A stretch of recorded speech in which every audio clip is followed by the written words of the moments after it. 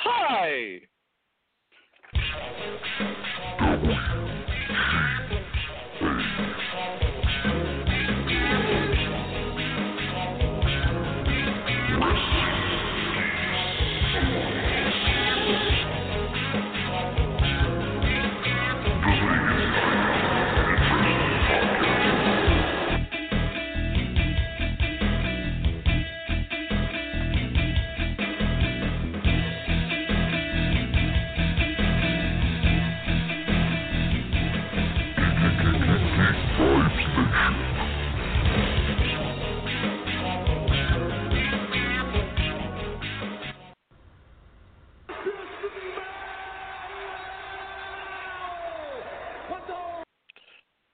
Dane is cooking. God, that worked out so perfectly.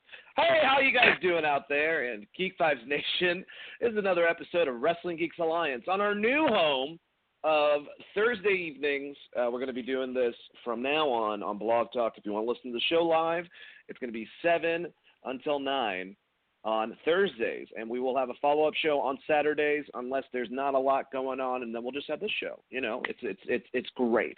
New listeners, thank you so much for tuning in. We talk about wrestling. We break that all down. If you guys want to check out geekvibesnation.com, that's Geek Vibes Nation. You can find, different types of news that we cover for various things like video games, comic book movies, just film itself, wrestling, sports. If there's a geek vibe behind it, we cover it, hence the name. And you'll also find platforms of our different podcasts on SoundCloud and Stitcher and Spotify, iTunes. Just search Geek Vibes Nation, Wrestling Geeks Alliance by itself for our show specifically. And I have a Monday show called Monday Suck. I'm just going to give that a cheap plug, cheap pop. And, of course, I have my co-host, Mr. Christopher Brother Ray Patton. How you doing, sir? I am doing wonderful, Dane. Furnace is out in my house, so I worked part of the day from home. We need a part. Gotta get a part, so I'll be here tomorrow as well. At least it's not super cold in Georgia right now. I will say that. How are you doing, Dane? I'm doing good. I was a little bit annoyed by work, but I'm better because we're talking about wrestling.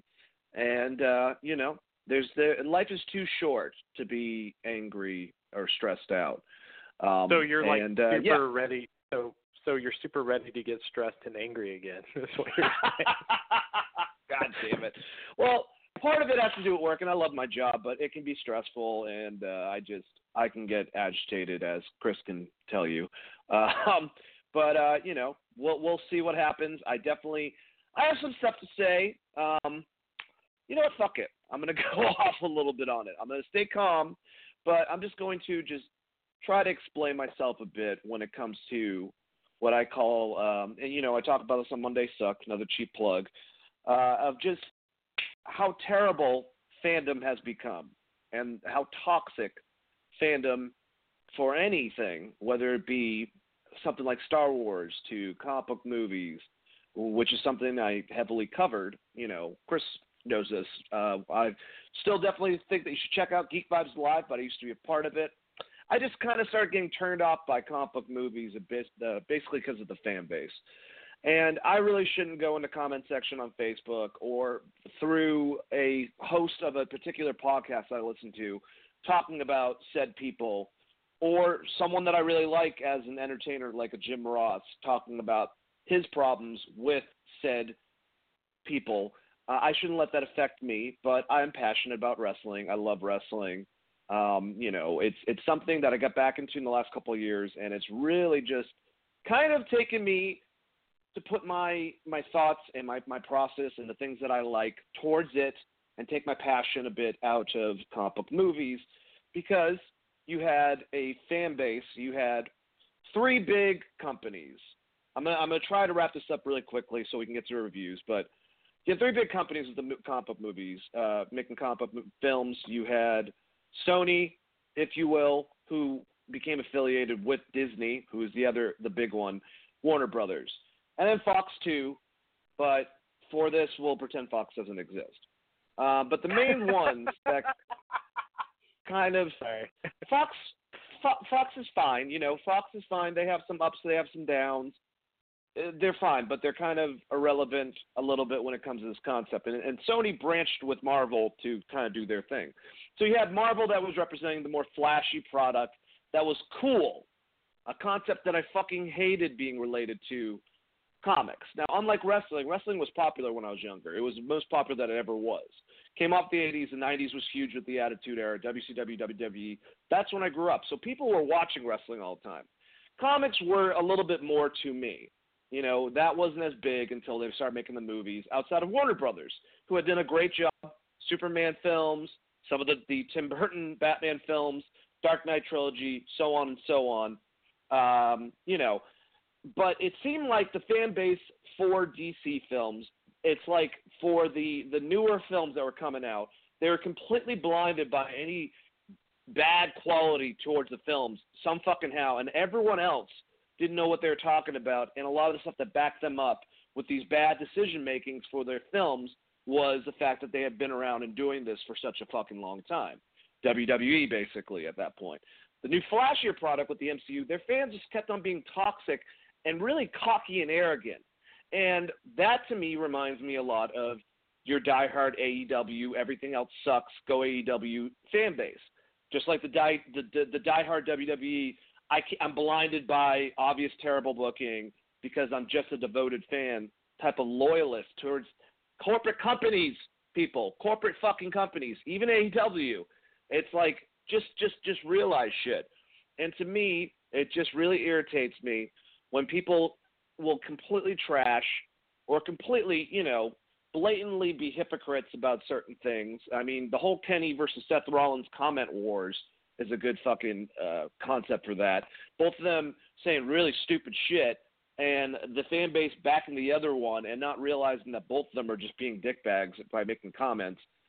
I don't get it. I stop attacking some of my favorite announcers because they're too old and they're out of date, whether it be a Jerry Lawler or Jim Ross. I'm sure Tony Schiavone doesn't get any hate because he's a fucking angel, but I just don't get it. Going after my favorite older wrestlers sometimes because they have an opinion on shit.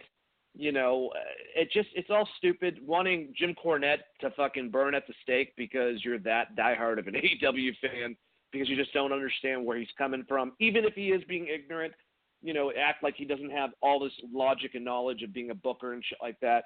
I just fucking hate it. And there are a lot of silly shit that happens now in wrestling that bothers the fuck out of me. I try to just be like, it's cool, it's fine. But when you hear, hey, there's lots of flavors of ice cream, there's lots of genres, that's the whole thing. There's comedy wrestling, there's hardcore wrestling, that's fine.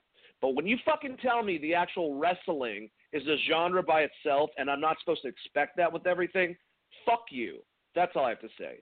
And I know who it comes from because I'm a part of the same generation. It's the millennial concept. They want to favor a certain thing and make it cooler. And I'm going to blame it on a lot of you younger fucks that were born in the mid-'90s that grew up with technology and everything already at your foot.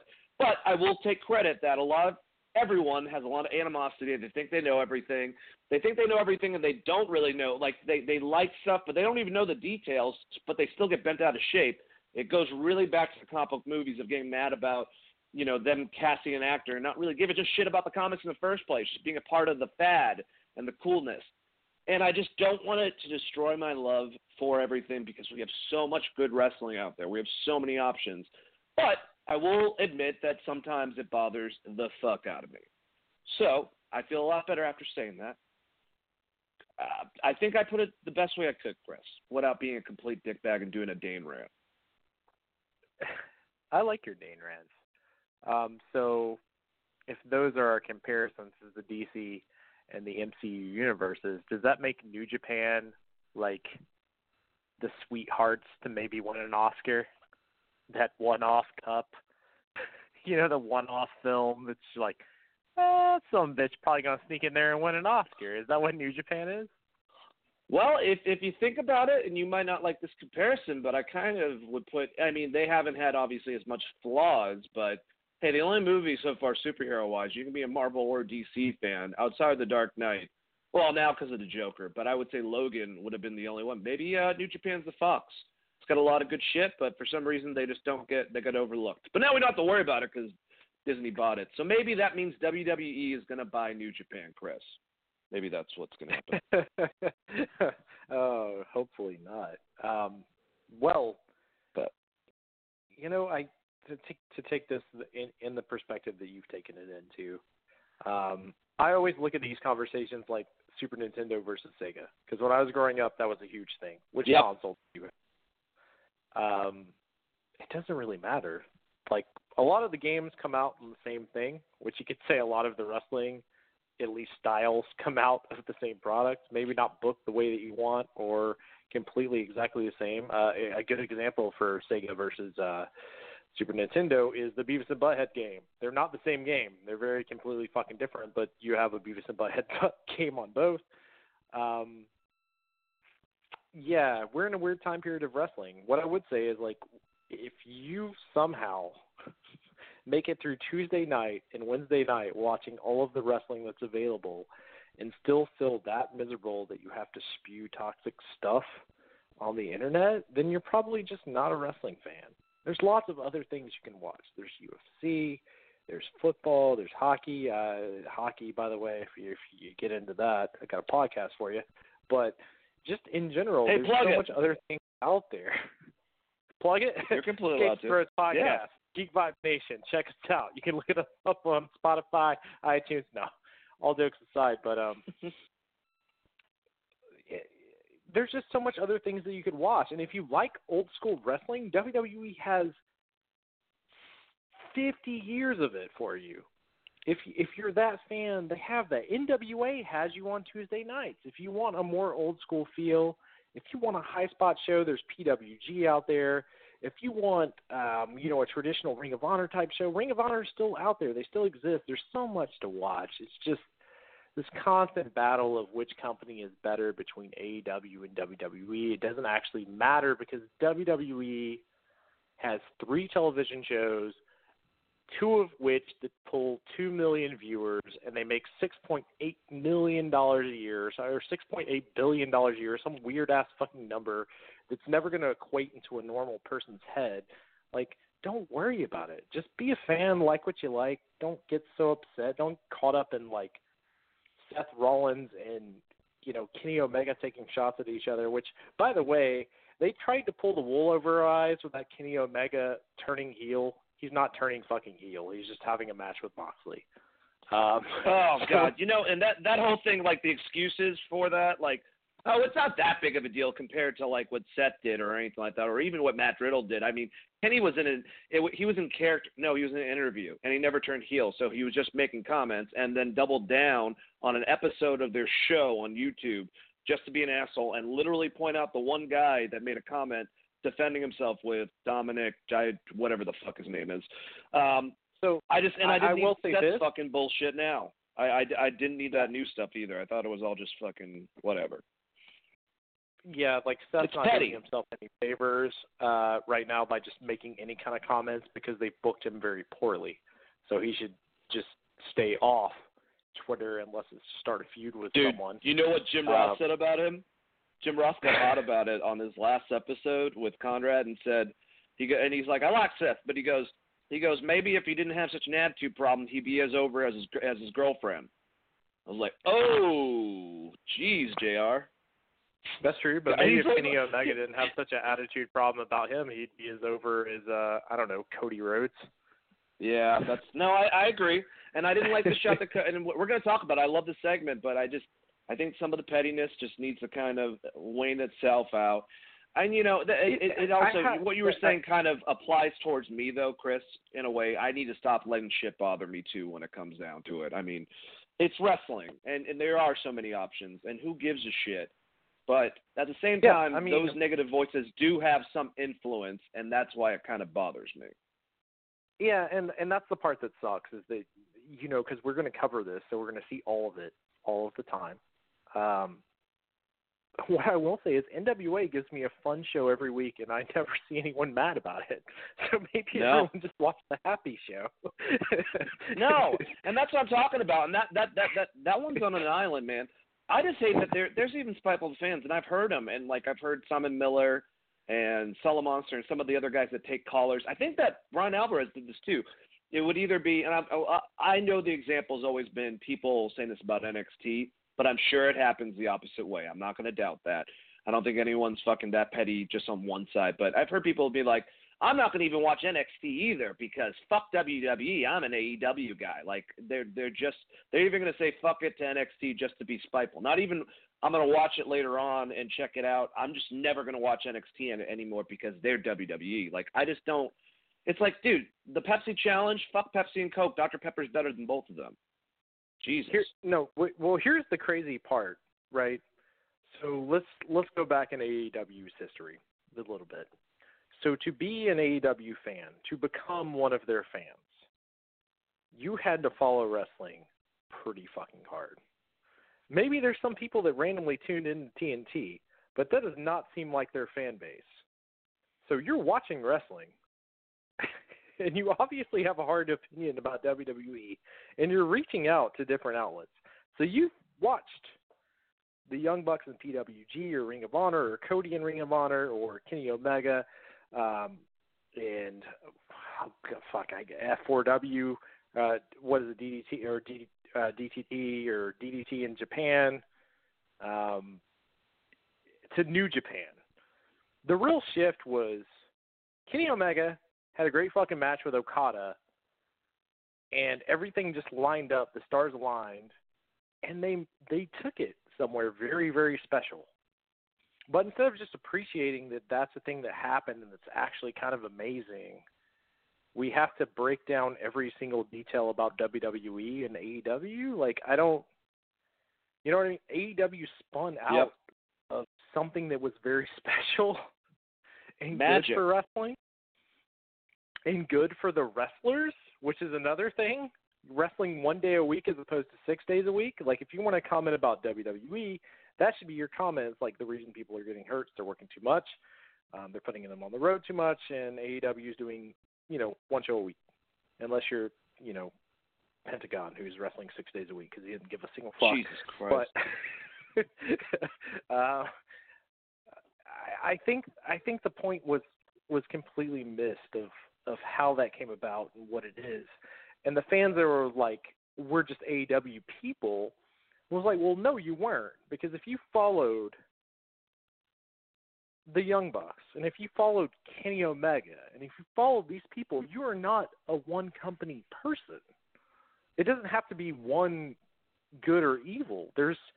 They went through so many subsidiaries to get to All In.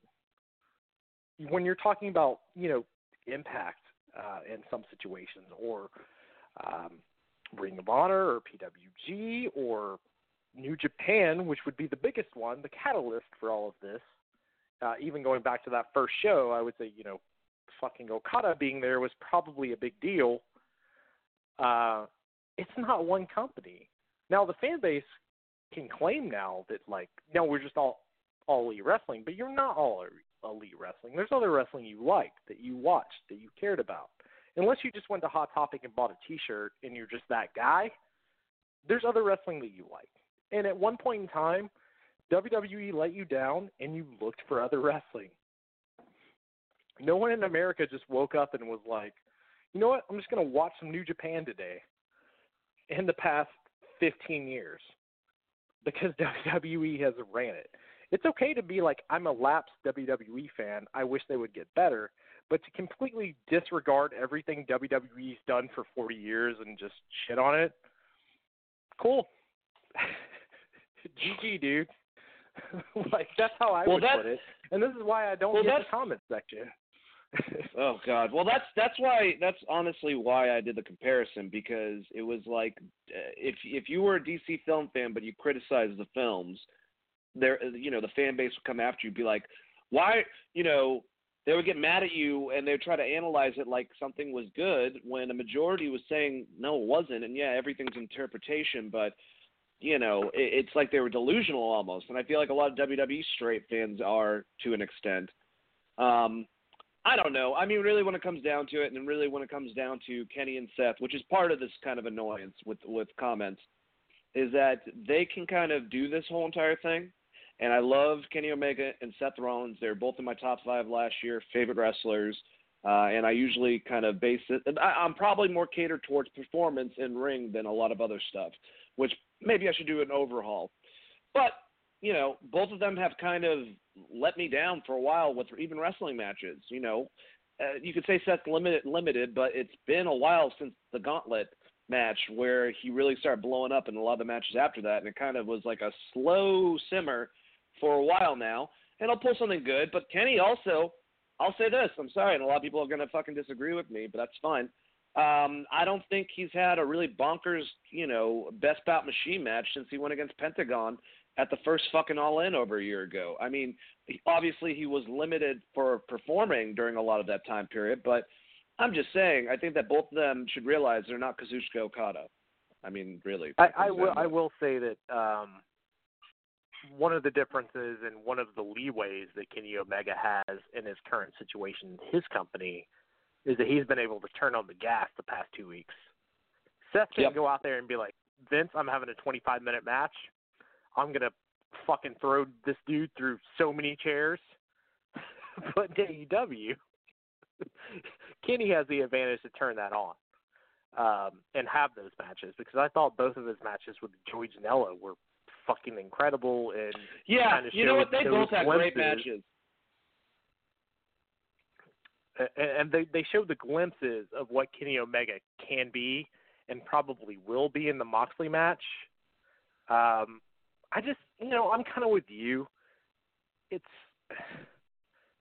with Seth specifically, because the crowd isn't behind him, he shouldn't be yelling at someone that's super over. And then also for Kenny Omega, if you have something that, like, if Seth was the person that really offended you, then make the comment at him, not necessarily at everyone else that you wrestled previously throughout your entire career. The whole NXT roster. On NXT. I mean, like, if you're going to call someone out, just fucking call the one guy out. Don't call the NXT roster. And I'm surprised that Matt Riddle didn't. I'm surprised Matt Riddle didn't get on there and be like, I'll fucking stretch you. Honestly, because that seems like something the Bro would do. The King of Bros. Yeah, I guess it's because Kenny gave him. Well, he just said, you're cool, bro. So, me and Matt Riddle are good, and that's fine. I'm trying to wrap this up because I'm sure people are kind of sick of me rambling about BBB, wrestling. But we do cover it a lot. We're always in the trenches. I'm listening to podcasts at my actual job at a warehouse constantly. Most of them are wrestling related. So I'm in the know, and when you kind of see a lot of aggressive. And it's something I also want to say, just let everyone know that's on Twitter. Not everyone is on Twitter, and the opinion of Twitter is not the opinion of everyone else. Just because it's a loud fucking screaming outlet with typing abilities.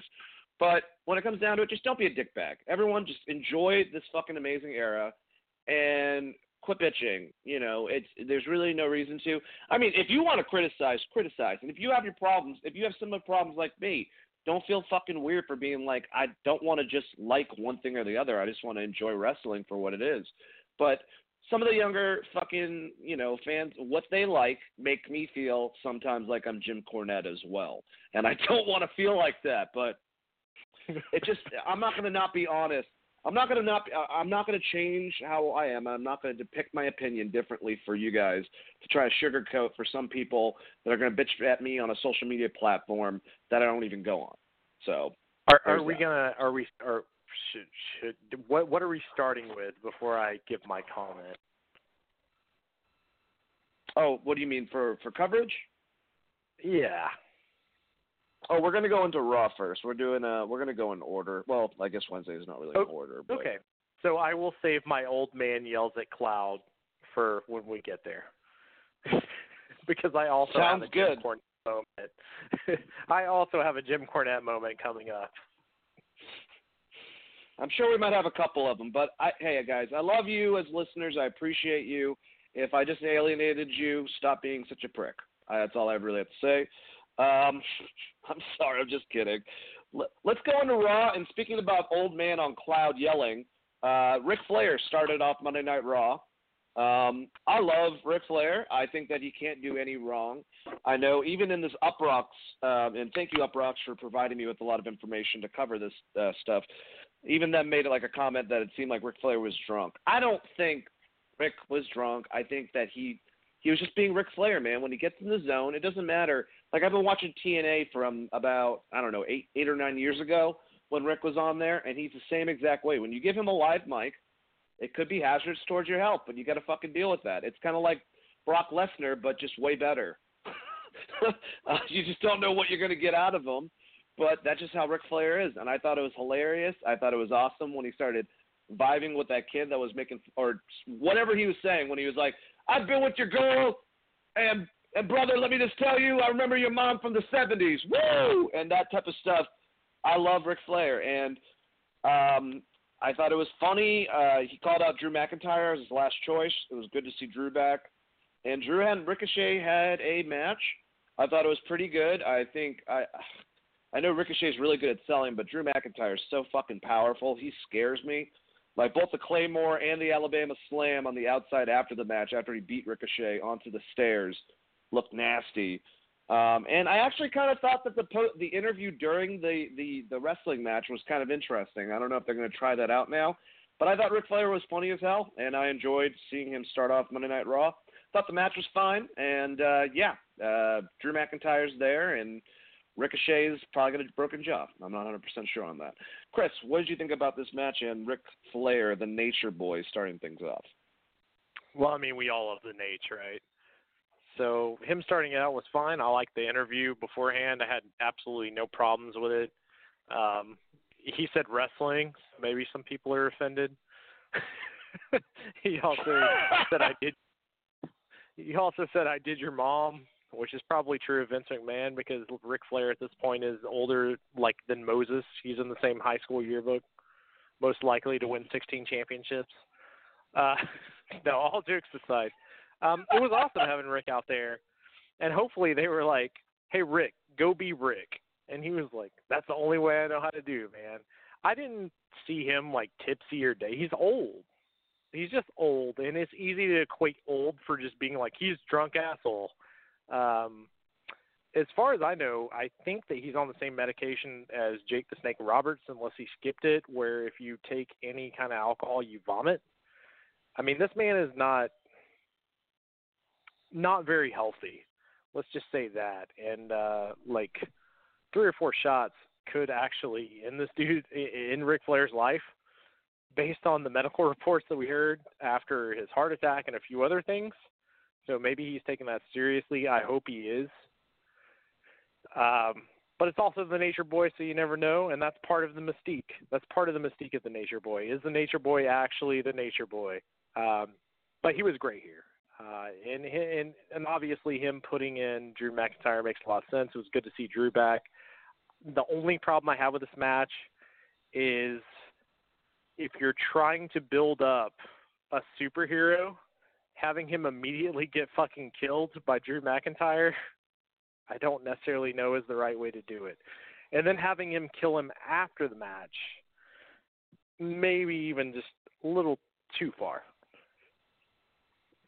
Yeah, I actually am glad that you said that. I do agree with you on that booking decision. I'm just hoping that, and there probably won't be because it's WWE, but I'm hoping that there will be some type of retribution where Ricochet gets to give, Drew some comeuppance in their fucking match. It's going to be a nightmare in Saudi Arabia next week. Notice I'm trying to stay positive, but I'm just being honest with you on the Crown Jewel or whatever the fuck it's called. But maybe they'll go into a program. Well, Dane, I would put Drew. Quick. I would put Drew with someone else. I wouldn't put him with Ricochet after. But what were you gonna say? I was gonna say real quick. I mean, they're gonna be in that Team Survivor Series moment, so you would think that there's gonna be the Ricochet Hulk up moment to beat Drew, and that would be what you're gonna do. But it's WWE, so probably not. And also, I give zero fucks about this Crown Royal show because they burnt me 2 years in a row on this show. It's always awful.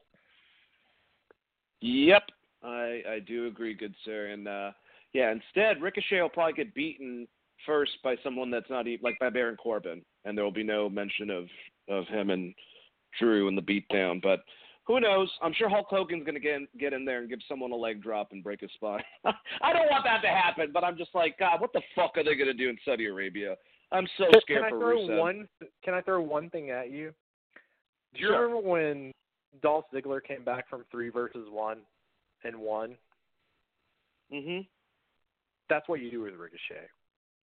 You have to pick one. I know they want Drew to go over strong because that's going to be their top heel guy. That's their Triple H. That seems like who they're pegging for it. But if you need a babyface, they built Dolph the same way, and he won that like down 3 members. You just do the same thing. It's just I don't know that anyone's going to care about it because it's on the Saudi Arabia pay-per-view, and they're probably not going to do it. But that's how I would do it if you're trying to make a real-life superhero or man, they threw out so many superhero names that I thought they were going to run out, honestly. And then JR Lord. on AEW later threw out a Dick Grayson comment, and I was like, what the hell is going on in wrestling right now? You didn't think I knew who Dick Grayson was, did you? Well, I did. Maybe it was a subtle shot at Jerry the King. He's like, one man's Superman, one man's Batman, but it's JR, so he's better at commentary. He's like, he looks like Dick Grayson up there doing them athletic moves. He was a trapeze artist when his parents died by Two-Face in the movie. God, I love JR. All right, let's move on to the next thing. So we had another vignette, Chris, of Aleister Black doing the same thing, and then he goes with an enhancement talent, Jason Reynolds. I'll say, the match, Aleister Black looked great. I thought Jason Reynolds, for a guy that's supposed to get squashed, had a little bit too much offense. I think they should be booking Aleister Black kind of like New Japan almost books Minoru Suzuki, just scary fighter, see right fucking through you, destroy you in 2 seconds, puts intimidation in people just by his presence. Samoa Joe has a similar type of feel to him. They need to kind of do that with Aleister Black. He can still be a babyface, but he can still be a badass. And I'm just happy. The vignettes are starting to bore the hell out of me. But I do know that he was specifically picked by Paul Heyman, or at least requested that he would be able to have him. And beforehand, Paul Heyman has been helping build Aleister Black as slowly as they have been. He's helped out with that. So I'm glad that he has him. I hope that Paul can do something with him. I just wouldn't let fucking Seth Rogen out there, get a drop kick or 2 in. It's fucking Aleister Black. Let him just destroy him and his story. But that's just me. It's whatever. There's definitely worser things, a part of it. I just want more for Aleister Black. What did you think about all that, Chris? I mean, I think if I was booking it, I would have had him hit the black mask right off the bat and then just sit in his cross-legged position on top of the guy and get the pin. Oh, right in the middle. Are you kidding me? That's how MLW is fucking booking Loki, and it's awesome. That's how for some reason NXT is booking Cameron Grimes, and it's fine. That definitely should be what Aleister's doing, just knocking out motherfuckers. Like, why is he having an actual wrestling match with this dude we've never heard of? And also, I'm done with the promos. He either should be just killing dudes. They took too long. I think Paul can get it over if he treats him like he treated Taz. Yeah. You know what I mean? Where he's just a straight ass beater. He's not talking anymore, and now he's just whipping ass. And you put a manager with him, and he's done asking for fights. He's just fighting everyone. And then you have a manager be like, who's he fighting tonight? And they're like, I don't know. He's just going to fight some dude. And he's like, well, I guess he's fighting that dude. And you just have him murder him. He shouldn't be sitting in a dark room asking for a fight. That should be his manager's job. He's like Paul Ellering would be the perfect manager for him. Oh, and I know they took him away from Authors of Pain. But if you go back and you look at the Road Warriors and what they were able to do and what he was able to do with Authors of Pain, which they should have never split them up. I thought they were, great together. Yeah. bring Paul Ellering back, put him as Aleister Black's manager. It's not that I think Aleister's a bad promo, but you know what? Undertaker wasn't a great promo necessarily either, and Paul Bearer carried a lot of that. And then later on, no one cared because he fucking wrecked so much ass that they were like, it doesn't matter what Undertaker says. We love the Taker. You know what I mean? Get him to that level, Absolutely. and then it doesn't matter anymore. Dude, I love that. I really do, because I think, I mean, I'm sure wrestlers do and promoters obviously do, but as one of the head writers, Paul should be thinking kind of a couple people, and I think that Aleister kind of should check out the same people, is probably, I would say, Jake Roberts from the, late 80s, early 90s run of WWE, babyface and heel, but like how they booked him then. Taz, I love that idea, in his ECW run. And I would say Minoru Suzuki, and maybe I had another person in mind, but I already forgot who the fuck it was. But there's certain people. Oh, Samoa Joe is actually another good person to think of. I would stay actually away from Undertaker. I don't think that you were trying to connect that, but how a lot of people, including me in the past, has connected him with the Taker concept. Let him be more of a fighter that's also, has that cult type of concept, or I should say a cult type of, thing about him. But he doesn't necessarily have to be a supernatural person. I would actually try to go more focus on him being a fighter, almost coming off like a hitman that does street fighting for the fuck of it, for kicks for extra cash on the side or some shit. Yeah, my connection was, my connection was more if you put a good manager with him, like Paul Ellering, who I thought did great I with agree. AOP, then you can build his character enough so he's such an ass whipper that he could go into Undertaker promos where it doesn't really matter where the promo is, because he's about to whip that ass. You know what I mean? It's like Undertaker's promos have always been kind of average at best. In fact, I would say some Kane promos are better than Undertaker promos. But, I agree. But at the end of the day, Taker's going to whip that ass, and that's because Paul Bearer drilled that into your head. Paul Ellering would do the same thing because he used to do it with the Road Warriors. And he did it with Authors of Pain. I don't know why they cut ties with him with Authors of Pain and the Drake Maverick situation, which was fucking terrible. Whoever came up with that should be fired on the spot. But I think he could be great. Well, try to fire me. Well, Vince, we're trying. The XFL is going to do really bad in about 3 months. You're going to freak out, and then maybe things will get good. It's going to make my pulse go crazy. I'm going to fire myself. Oh, my God. All right, so all jokes aside, I think a manager for him is the best way to go. But it needs. I love the idea with Paul Ellering. Yeah, it needs to be someone like him. It doesn't necessarily have to be Paul Ellering. I think you bring in James Mitchell. I think you could rotate in, like if Corey Graves wasn't stuck behind a desk doing that shit, he would be way better at being a manager than a commentator, especially for that gimmick, the tatted up, maybe I work the devil gimmick. Yeah, he kind of better at that. He kind of has like a Jackal, era Don Callis type of persona to him. He should probably be a fucking manager. That would be awesome. But it's WWE, so they're just going to continue to give us these vignettes until no one cares about him, the same way that no one cared about Bray Wyatt once he just started talking about ridiculous shit and then fought a jobber. Hey, man, I'm just going the magical rivers of life, they come upon me. I got the soul of Dusty Rhodes right here in this lantern, man. It's crazy, man. All right. Anyways, let's keep on going. So Rusev was interviewed by Jerry Lawler. I hated all of this. I'm just going to be honest with you. I don't like this. It makes me feel uncomfortable.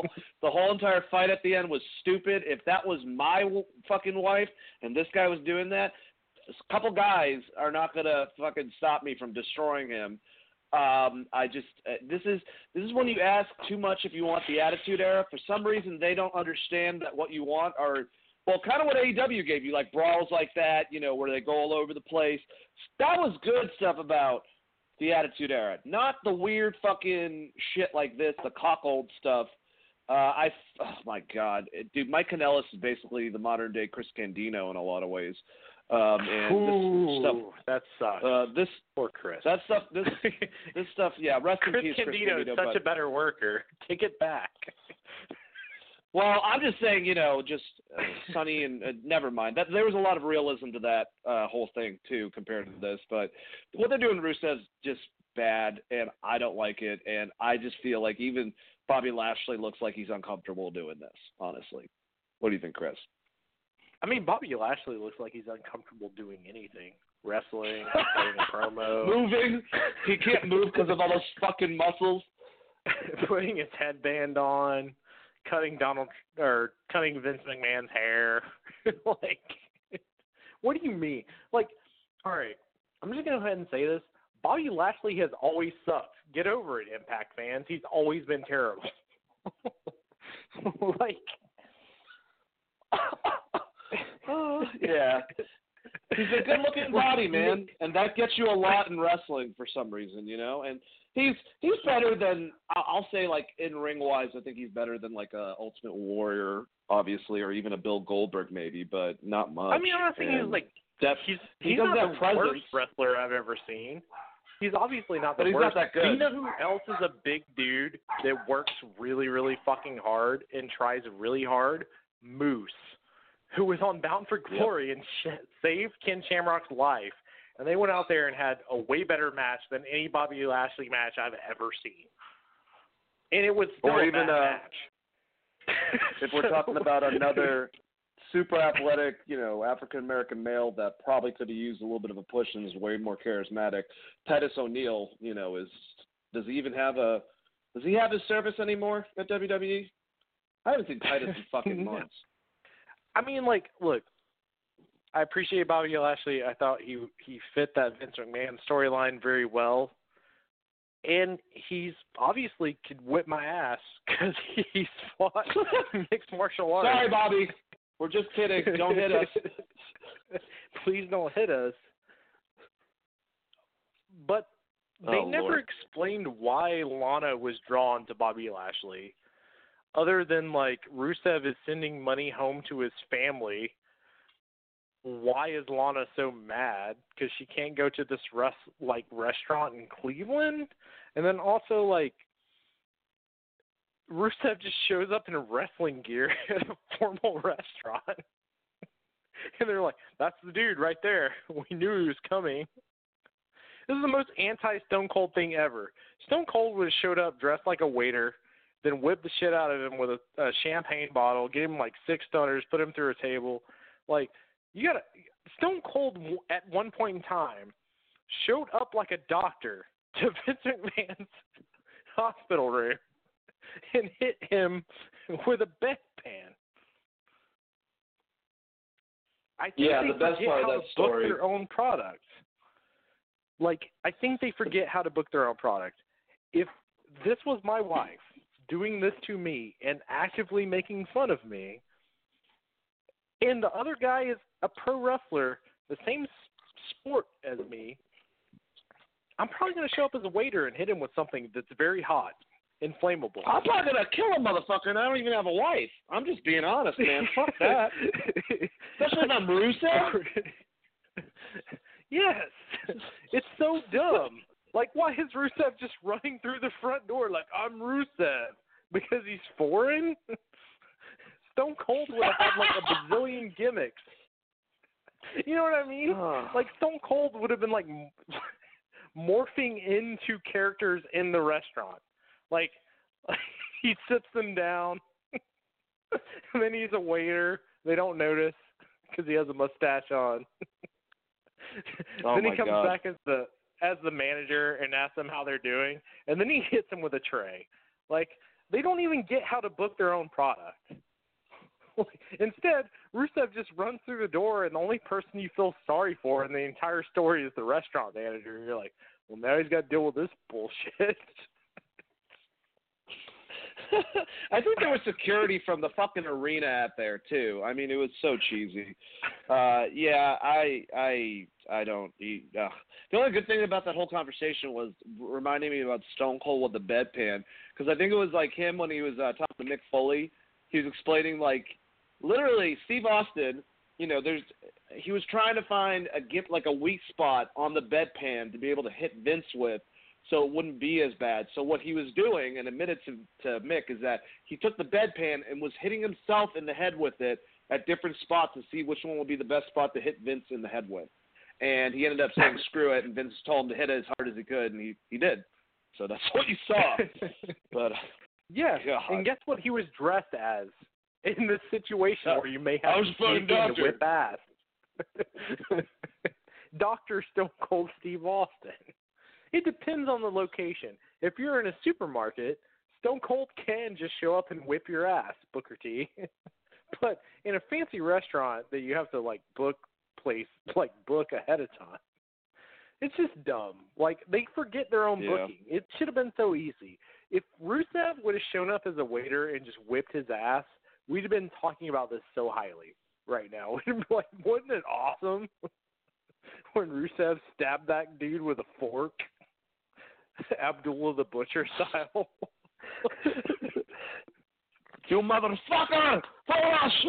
And just stabs him in the forehead. Bobby Lashley's weird, awkward smile while he's bleeding, like, ow, my head's bleeding. The fork sticking out. Looks like a little diving board. Oh my God! All right. Let's get to this next match. I thought this was a good match, and I'm happy that they're really pumping up on some of their Hispanic wrestlers, some of their luchadors. Sin Cara's back. They kind of even brought it up on commentary that Sin Cara was out because of Andrade, and they had a really good back and forth match. Basically because of Zelina Vega doing her normal spot with the Hurricane Rana, which she looked like she almost messed up, but it's still Sin Cara, very impressive to catch her basically and be able to fling himself. But, she's a lot smaller than him. But Sin Cara got the loss from the Hammerlock DDT and the interference with Zelina Vega. And afterwards, Humberto Carrillo, who is now signed to Raw from 205 Live and Big Over, and I believe he was Ultimo Ninja, and I believe it was either AAA Crash or CML. So basically the three big fucking promotions in Mexico. That was stupid. But I know he is he's related to Angel Garza, and Garza Jr. is his uncle, I believe. So he's part of that lineage. But he is amazing in the ring, man. When I talk about finesse, certain wrestlers, like your Nick Jacksons, like your Phoenixes, like your Bushis, your Will Ricochet, they could just do stuff with their fucking body.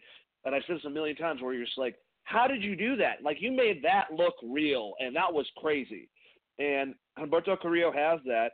And he made a comment that will come back to him about how he's going to lay low and not try to do crazy things like their current champion, Seth Rollins.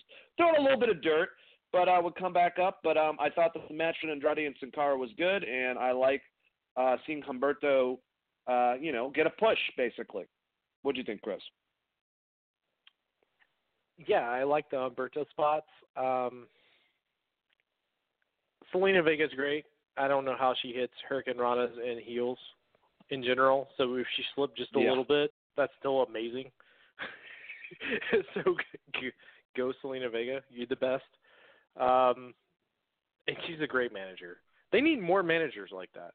Besides Maurice, they don't really, and Maurice isn't really a manager anymore, but besides her, I'm a Maurice! Why is she Mario? Why is all your impersonations Mario? Prince Mario. It's a fucking then a ping! No, you fucking in the ring, and then you go over, and then you ping! That's my Pat Patterson, people, by the way, if you weren't here. It's just Mario. That's for the deep listeners. No, for some reason, I think French Canadians sound like fucking Mario. I guess that's what I'm doing. Both of them are from Quebec. In your mind, Did Italy only take over that one particular spot of Canada during WW2?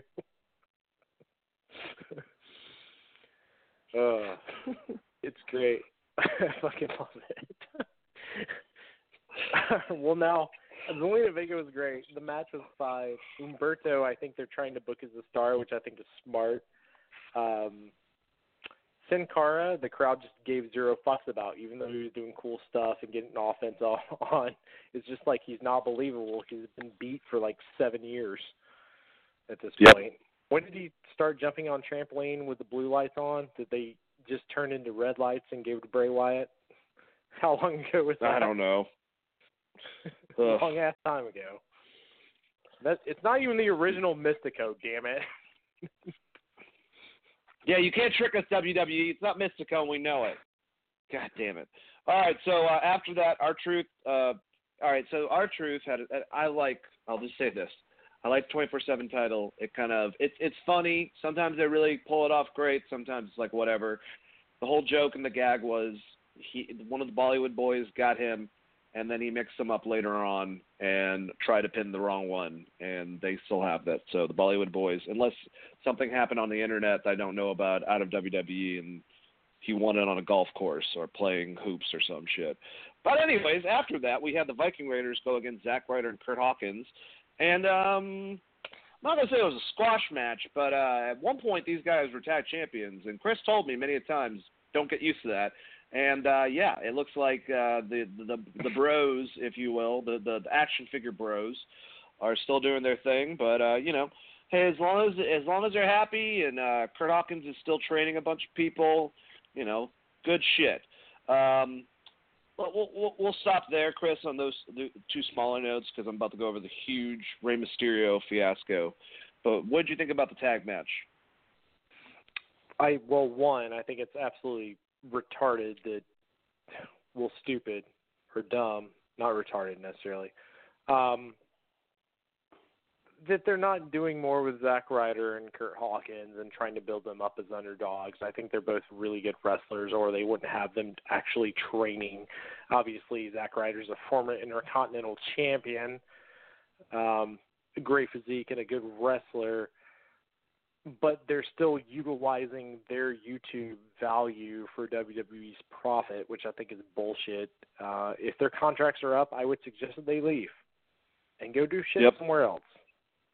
I agree. I love to see him at NWA, especially Zack Ryder. Zack Ryder in NWA, he's like the biggest dude there. He's like the Hulk Hogan of NWA. Fucking Boski. No, I don't know. Tommy Storm's pretty fucking big redneck dude. Him and Mama Storm. But all jokes aside, he's a big motherfucker. They could leave and go do their action figure podcast somewhere else, and to see that on the WWE Network, and then have them thrown on this thing, and you just know they're going to get buried. You're like, I'm just done with seeing Zack Ryder just get buried when he's a decent wrestler, and obviously Vince just doesn't like him. I don't even know what it is. It's like Cesaro. It's like, what happened? Cesaro makes even less sense because Cesaro is an amazing wrestler. Imagine if you're Cesaro or oh God, I can't even. Or Sami Zayn. Sami Zayn went from having the best matches in NXT or WWE to a manager for Shinsuke Nakamura. For a guy that can't really have matches anymore. Yep. Oh, well. Well, one thing that's good about Nakamura, apparently him and Daniel Bryan are going to be feuding for the Intercontinental title, which both of them have been requesting to be in a feud for a while. So hopefully that will work out for them. But here's the one thing about Nakamura. Not only is he kind of past his prime in age, even though he's really good, he can't wrestle the way that he did in Japan. It's just not feasible. I mean, he already looks like he's killing people sometimes when he gives them the kicks. So that's it. And not only that, Chris, can you agree with me? Shinsuke Nakamura doesn't need a fucking manager. Here's the thing. He doesn't have to cut promos. He can just be him with his charisma and shit like that. And you don't need to do a lot. But for some reason. And they never even use managers until Shinsuke. It's so stupid. Why can he not just cut a promo in Japanese and translate? I don't know. It's awesome. It's awesome when Asuka did it. Like when she did it in NXT, I thought it was fucking great. And I like how they're doing that now. I don't have a problem with that. Just, but. And I will still debate. And if anyone wants to fight me on this, at Chris R. Patton on Twitter, there's been one good Nakamura match since he got to WWE, and it was against Sami Zayn, and they have them stuck together, not actually wrestling fucking matches. It doesn't make any sense. I don't get it. All right, so we had Rey Mysterio come out. He had a promo thanking the fans for their support over him and Walter. I'm going to stop doing that eventually, but Dominic looks a lot like fucking Walter. Anyway. Walter? But saying Walter. Cain Velasquez is going to give Brock Lesnar another scar, a crown jewel that I'll think about. He's interrupted by Paul Heyman on the Titantron, who says that Lesnar isn't in the building, but basically starts talking crap and says that someone else can be there to back up Brock Lesnar. Enter Shelton Benjamin, saying that he wanted a title opportunity, and the only reason that Cain Velasquez is getting one is because it's Rey Mysterio. And also said that, I like the realism that they brought into it. It didn't have a lot going into it with most of the fans because unlike me and you, Chris, I don't think a lot of people know that him and Shelton Benjamin were such good friends. And, apparently godfather of each one's child. They were on a tag team together in OVW before they both got called up to WWE. They've been doing stuff for a long time, trained with each other in college, in wrestling. Shelton helped Brock figure out the actual pro wrestling fundamentals and trained him partly. So they have a lot going for it. So they brought that in there, and it was good, but it was for nothing. Basically, Cain Velasquez came out and threw Benjamin around and choked him out with a rear naked choke, and that was about it. But still, pretty decent way to add some stuff to a match that's going to be on something I don't really give a shit about with Crown Jewel. But still, they're trying. I'll give them that. Decent segment. I like Rey Mysterio on the mic. I think he's been cutting it really well. Chris, what do you think about this segment itself? Rey Mysterio is the best babyface in the business besides Cody Rhodes right now. Is there anyone even close? When Rey Mysterio talks, I'm like, oh, poor Rey. Why are they doing that to his family? Maybe that's just me, but that's how I feel. I think Rey's been cutting great promos. The match itself, with Shelton, I like the Shelton stuff. But if I was Shelton Benjamin, I would have never taught Brock Lesnar how to wrestle. The dude's the size of a house. It's not very fair. Yeah, no, all jokes aside. I love this storyline. I was one of the people that was like, I love this, and I like that Rey is a part of it. I just hope that they don't ruin it for me. And it's going to be really hard because Rey is smaller, and we're never going to get the actual Rey-Brock match where Rey goes over. But him as a promo guy and doing great, and maybe his son goes over, and maybe him and Brock have that relationship, and that's where they're building towards. That could be absolutely awesome. Dude, I want to see Walter versus Brock Lesnar. Well, yeah. But a different Walter, I think. Oh yeah. Okay, that's right. different All right, Walter. So, but you don't want to actually see that because that's just going to be Brock Lesnar ripping through his gang of Nazis and then twisting Walter into a pretzel. Because that's how they're going to book Brock right now. I'd rather Walter be over all these smaller dudes and look like Andre the Giant compared to him. I think that's better than having to just look up to Brock Lesnar. He's perfect where he's at. Yeah.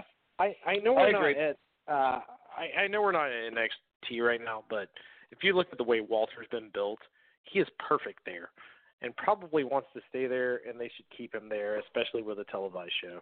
There's no reason why that man should ever go to the main roster. I agree. I do agree. All right, so Seth Rollins, he came up to Humberto Carrillo, like I said, kind of challenged him, said that, The Fiend changed him. and then had a really damn good match with Humberto Carrillo. And it was competitive. It was probably the match of the night, I think. But after the match, I thought Rollins was going to fucking start beating the shit out of him. I was kind of hoping for it. And we did get that with someone else completely in NXT. But Seth Rollins picked him up, shook his hand. And I think, honestly, him putting over the smaller guy, kind of like Daniel Bryan with Ali, I'm sure that he had something to do with this. It probably put him in good graces with some of the fans that, wanted to kill him like I did after the Bray Wyatt thing. I still think they should position him as a heel, but then again, I was saying the same thing with Roman Reigns, and they never fucking did. But I actually think that Seth showed us he's a better heel than babyface in the past. Maybe I'm crazy. I don't know. How'd you like this match, Chris? I thought it was a really good match. I still don't give a single fuck about Seth Rollins. So I don't know where you gathered the babyface thing from. I think the crowd was a little dead on it, but the match itself was really well worked. Yep. No, I think he is. I don't know. It's just funny. If you would have told me this a year ago, that Seth was going to be fucking just Roman Reigns level with the fans a year ago, I would have told you you're crazy. Well, I mean, so part of it, just to continue it, part of it is WWE fans and the way they see things. And the other part is bad booking and the fact that Bray Wyatt is the most over person on their entire roster, and you had Bray Wyatt lose in a non-DQ match in a really shitty way. And it doesn't matter what Bray Wyatt does now, unless he absolutely kills Seth Rollins and Seth is gone for 6 months, the fans are still going to remember that every time they see either of them. I know. I agree. And that's what sucks. And, I mean, one thing we said a bunch of times, along with a lot of us fans saying you don't have to give Bray a title shot. He doesn't need a title. We were saying, hey, we like this, but you're putting Bray on the show too much. Now, after all that bullshit, where the fuck has Bray Wyatt been? Well, he burnt the Funhouse down. It's coming back on Friday. He burnt it down on Monday. It's coming back on Friday. Oh, that's right. Okay. Yeah. All right. Yeah, I just chose not to talk about that because I thought it was so dumb. Why didn't Bray just fight Samoa Joe? Honestly. Oh, God, that would have been cool. Which would have been better, and then build into a title spot at Mania against whoever the hell you wanted. Or they should have pulled the trigger on Bray versus Undertaker again. Just feed in a bunch of great baby faces. I mean, I love Ricochet and Ali and all them, but they could have had a decent match and kept up and then gotten destroyed at the end of it and just kept on doing that for a while until he gets in a major feud. None of them are as big a baby faces as fucking Bray Wyatt because he has this other character that's kind of a baby face. He's the fucking baby face. Push him. I know. You idiot. It just, I kind of get it to an extent though, because it's really kind of weird to push a guy that's basically supposed to be an evil horror movie character. But then again, Kane was, I think, better as a baby face most of the time than a heel. So, and I know people think I'm crazy for that, but honestly, it was weird because Kane was more efficient as a heel when he took off the costume, and it was just him bald, I thought. It's more sinister back then with whole leadership. Is the idea of Bray Wyatt is that he's not a heel. The Fiend is a heel. Yeah, that's a good point. Yeah, I agree. So, I mean, You've twisted the fans' perspective of what a heel is, and the fans want to see Bray Wyatt. So have him fucking murder people. It's not hard. Yep. It's really not hard. All right, so the ending was kind of interesting, Chris. Last time, Street Profits said they were going to have some guy in their corner to complement AJ Styles being in the OC's corner for their first match. And we have the Street Profits going against Carl Anderson and Luke Gallows. And match was fine, but the same type of bullshit that we thought would happen happened. AJ was told to leave at one point. He came back when he did, and he refused to leave. Kevin Owens showed up, hit him with a stunner. This allowed the Profits to win their Raw debut with the Frog Splash on Carl Anderson. Match was fine. I don't know how this is helping the two OC members, the Good Brothers, because they lose constantly. But I guess if you put them with AJ, it's fine. I don't really know. Why isn't AJ and Seth in a fucking program just putting on awesome matches? They had one decent match that was short. Whatever. Anyways, and Kevin Owens against AJ Styles, I mean, they're both great. But for some reason, they really haven't meshed well the last two times I've seen them feud for the U.S. title and the WWE title. So not really looking forward to it that much, honestly. Honestly, if I was the Street Profits, I wouldn't fucking press Kevin Owens. Look what he just did to the fucking New Day. But I don't know. It's interesting. What did you think about all this, Chris? It's fucking terrible and a waste of Kevin Owens and a waste of both of these tag teams. It's a dumb storyline. And also, isn't AJ still concussed? Didn't he get a concussion last week? Or is he done with a concussion? Man. Is that why he was like, I'm leaving the ring, I'm coming back to the ring? And also, if you get thrown out and you come back, that's a disqualification. I hated all of this. I love Kevin Owens. I think Kevin Owens is great. I think Kevin Steen in Ring of Honor is one of my favorite wrestling characters of all time. But I'm fucking done with whatever they're trying to do with him because it sucks. He's another one, man, that, you know, even if they do it as a temporary thing where he comes and does a program, I'd love to see him show up in NXT for something. This is going to be him and AJ doing – maybe they'll have some great matches. I don't know. I just think that we've seen this in the past, and it just has not worked out the greatest. I mean, or have him win a mid-level title and feud with Matt Riddle because they're pushing Matt Riddle up. Oh, that would be awesome. Between those two, because I feel like they'll work really good. You'll get to see Matt Riddle hit a deadlift against Kevin Owens, which will be absolutely amazing, and he'll sell the shit out of it like he did with El Generico. Like, there's so much good stuff you can do with Kevin Owens, and that's the part that upsets me, is that he was pushed as a heel, then a face, and then a face. Or, no, face, heel, face. It turns on the New Day. The New Day doesn't ever actually do anything to get back at Kevin Owens after that, really. And now he's just kind of like, I guess I'm going to go help the baby faces, and it makes all the baby faces look stupid because they lose the heels anyways. God damn it, I hate Raw so much. Sometimes. Yep. I think KO should have stayed on SmackDown. I think Bray should have stayed on Raw. I don't know why they changed. God. We could have eventually had – dude, Kevin Owens has said many a times one of his dream matches he wants to have is against Brock Lesnar. And it's like everyone always says, well, feasibly, this guy's too small to go against Brock. And now you have someone that actually can move in the ring and is decent size, and you just change them again with – too small. Whatever. Obviously, they've never seen Kevin Steen hit a split-legged moonsault. Like, or a reverse turnaround moonsault. Like, dude had a great match with John Cena, and they're like, well, he can't wrestle big dudes. And you're like, the fuck are you talking about? He's your in-between. Meanwhile, Brock's out here having great matches with all the other Ring of Honor guys. I mean, if you're not going to do Kevin, then you might as well just, like, have Sami Zayn go on a winning streak and do Sami. Because they're going to put on better matches. I would love it. Yep. Sorry. No, I agree, man. I mean, I'm very sensitive to the Kevin Steen, Kevin Owens situation because it's been taken too far and it's really dumb. And he could easily be the most over person in their company. I think with all these quote unquote these quote unquote flavors of ice cream, I think you can agree with me on this, Chris. We're just seeing where some of these guys, whether it be a Kevin Owens or someone as bad as a Rusev or Cesaro, or even, we're seeing what they could be potentially somewhere else. And now there's a lot of fucking destinations. We probably know where Kevin Owens would end up going, but I'm just saying, even like the Revival, like I'd love them to be on fucking NWA over WWE. I don't even care. I think they have the belts right now, and I'm still saying that.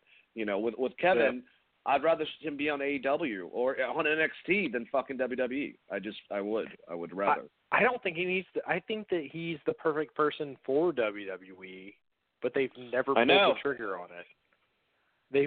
They gave him a run with Jericho, and that was it. And then they had him lose to Goldberg.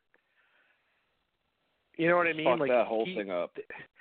They gave him the chance to come up, beat John Cena, have a what I would consider like a 4 or 5 star WWE match with John Cena, beat John Cena clean in the ring. Instead of pushing him, they were like, yeah, you're going to lose to John Cena, and then we're going to give you a joke role with Jericho, and then we're going to bump you down on WrestleMania, and then Jericho's going to leave the company. And guess what? You're wrestling Sami Zayn for like 5 years, and then Sami Zayn's broken now, so now you're just a dude. That's what they did. Oh, and you have to job to Shane McMahon. Did I miss anything on what they've done with Kevin Owens or Kevin Steen? He's the perfect WWE character. They've just fucked him repeatedly to the point where fans don't care anymore. He could have been their Mick Foley. Honestly, he really could have been the common man that people could have got behind. That or beat like a John Dusty, Cena. you know? Yeah, or beat Brock Lesnar. He could have been the guy that beat Goldberg.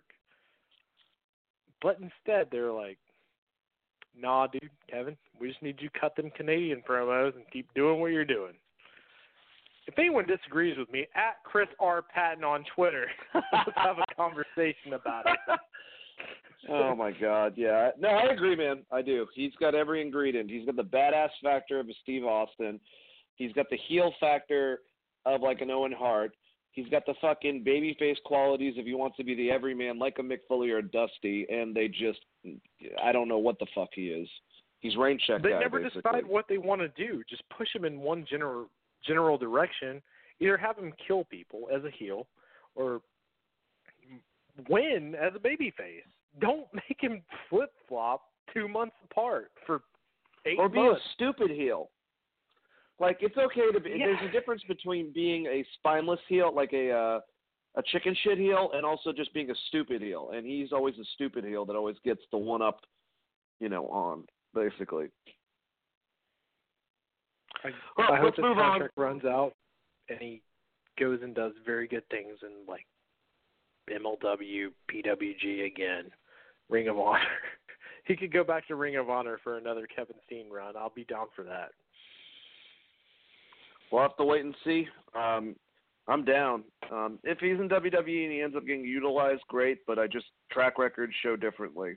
Let's move away from Monday Night Raw, still stay in the realm of WWE, but let's start going over the Wednesday Night War, Chris.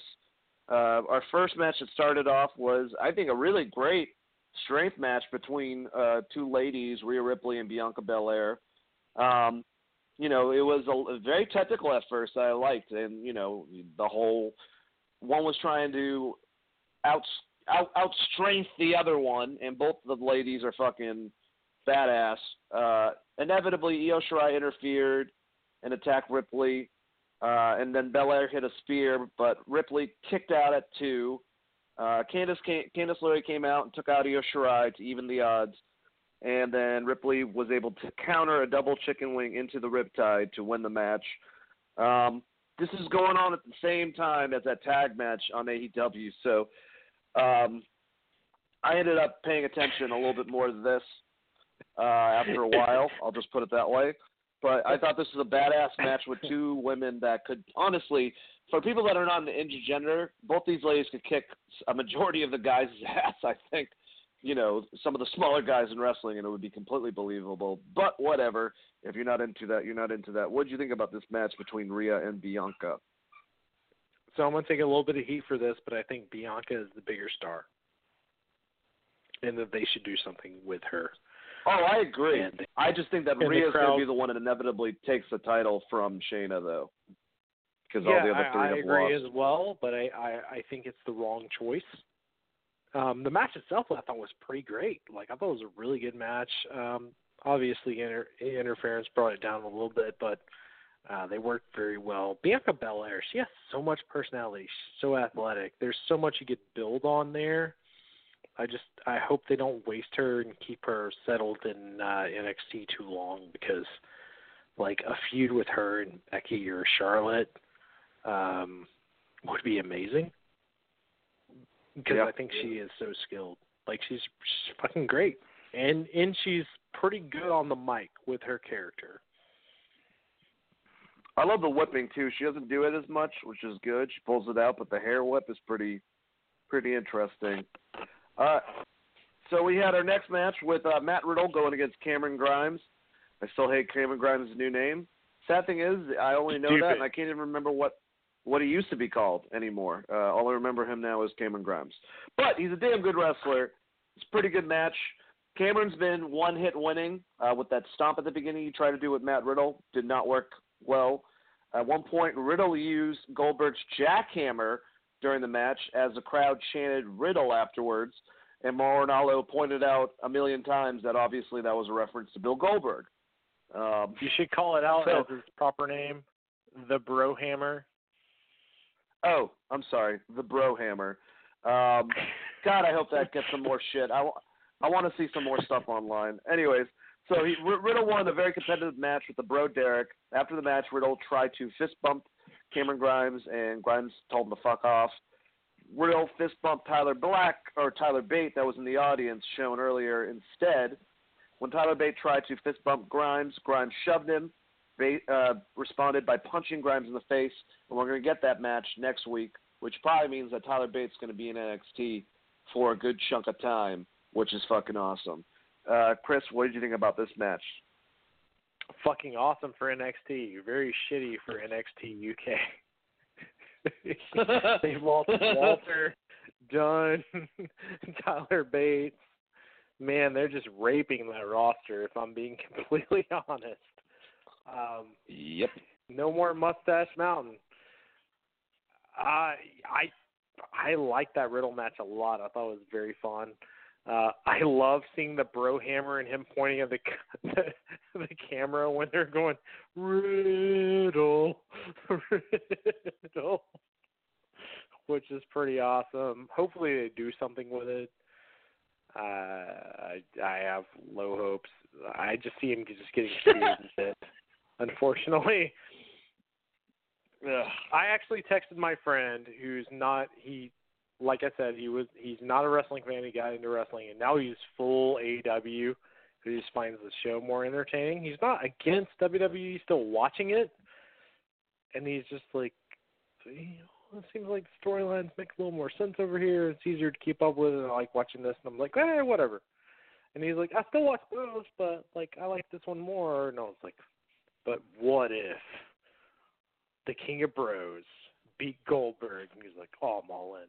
I'm all in on that one. I want to see the King of Bros. Dude, I want to see it.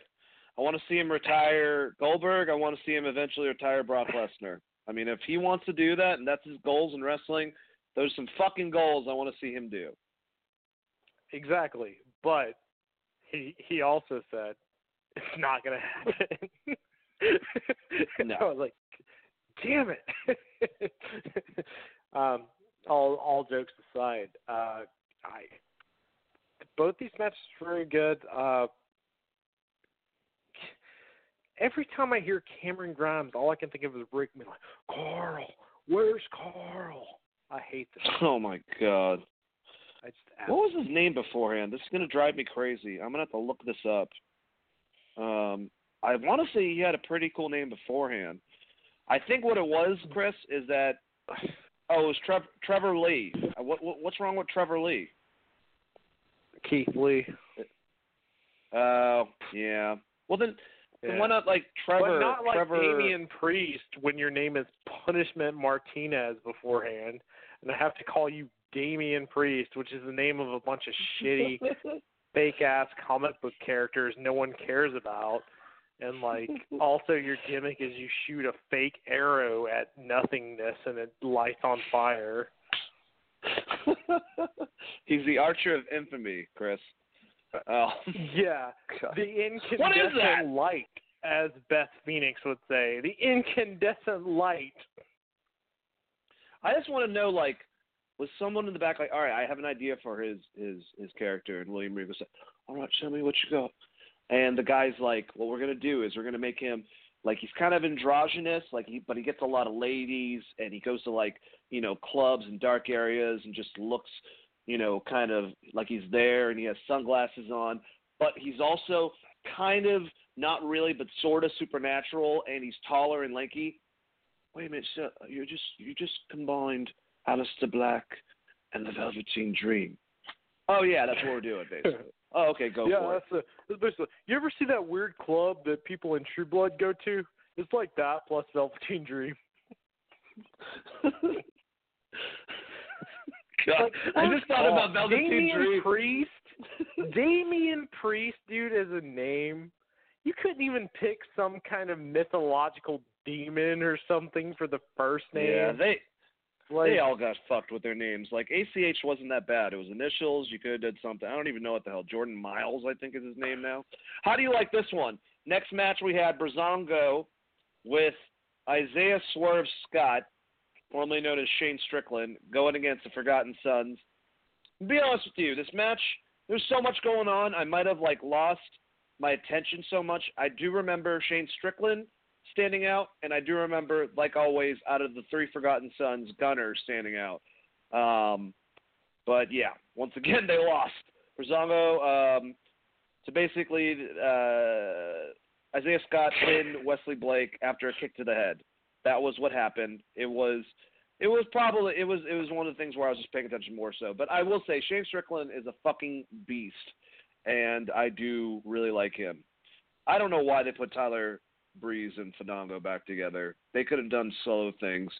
You know, Prince Pretty by himself was doing great in NXT. And repackage fucking Fandango and do something cool with him. He's incredible. Like, for his size, you should not be able to move that way. He's like 6'4", 6'5", for Christ's sakes. Anyways, Chris, what do you think about this match? You're going to hate what I'm about to say. Okay. Rewatch the match again and focus on Fandango. He was absolutely incredible. He sold. He held his gimmick the entire time. He was an absolute monster in the ring. This dude never uncommitted to that character of police male stripper. The crowd had the biggest pop from Fandango of anyone in that match. And WWE just couldn't give him a new name and be like, here's this guy. It's really good. I'm sure he was. He always shows up. I just didn't notice him as much. But I still think, even though they're fun and they're a funny act, and I think they do the best friend thing better than the best friends because they did it first. Ooh, shots fired. They don't have Orange. They don't have Orange Cassidy though. No, they don't. They don't have Orange Cassidy. Second best. And technically, Cassidy's they didn't do the hug. Yeah, that gets. Who did the hug first? Who did the hug first? Kane and Daniel Bryan, or the two of them? Chuck and the kid. There you go. There's your answer. The Click. All right. Ruining the business for everybody. It's gonna break kayfabe, brother. All right. So Angel Garza went against Jack Gallagher. Dude, good to see Jack Gallagher utilized. Too bad he lost, but Angel's been losing every fucking match. And it was kind of cool because Leo Rush was on commentary. He's kind of positioned to look like as a babyface. He was putting over both people, saying that they would be suitable opponents. He's good, man. Leo Rush is good at managing. He was the only good thing about that him and Bobby thing until fucking Vince started making him do the whatever over the mic while stuff was going on. That was annoying as shit. But I think that he's good on the mic. He was good at doing this. I'm looking forward to seeing him and Angel Garza. So yeah, it was interesting. What do you think about this match, Chris? I really like Angel Garza. I like Angel Garza as well, and I hope this turns into Leo turning on him for that match because I think Leo has given us two great matches in NXT since they went on TV, and I hope they haven't relegated him back to being a manager. Because the guy works his ass off. He's a really great worker. He's just stuck in that cruiserweight division. He's never going to crawl his way out of that thing. But yeah, I like this, and I like this commentary. All right. And, so I wasn't on that match. This next match is probably one of my bigger highlights, not because of the match, but because of what happened afterwards. The match was fine, though. We'll get into it. Dakota Kai and Tegan Nox went against Marina Shafir and Jasmine Duke.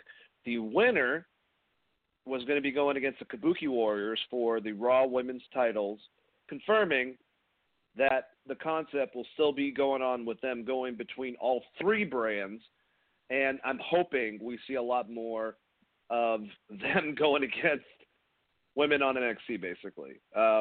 Not so much. Look, I will say, I know people are giving Marina Shafir and Jasmine Duke a bunch of shit. No, they're not as smooth. They're green as grass. They're getting better.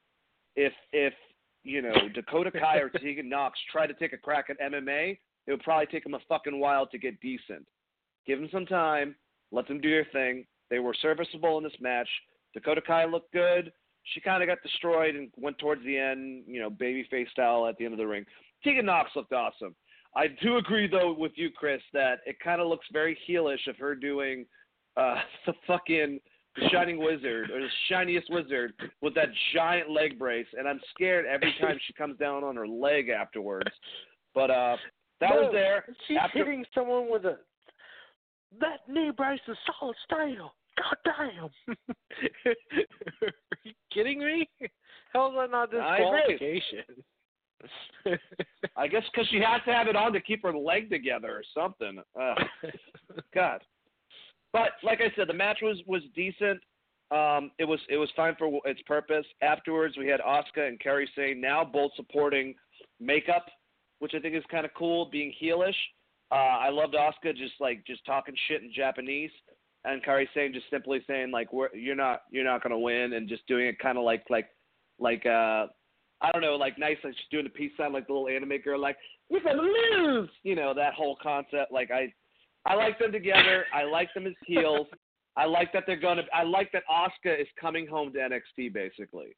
I'll just say that. Even though they'll probably go to Raw and SmackDown afterwards and do whatever, I like this as of right now. Chris, what do you think about the match and the match for next week? I like the match a lot. I actually love Tegan Nox. I just hate the shiniest wizard as a finisher.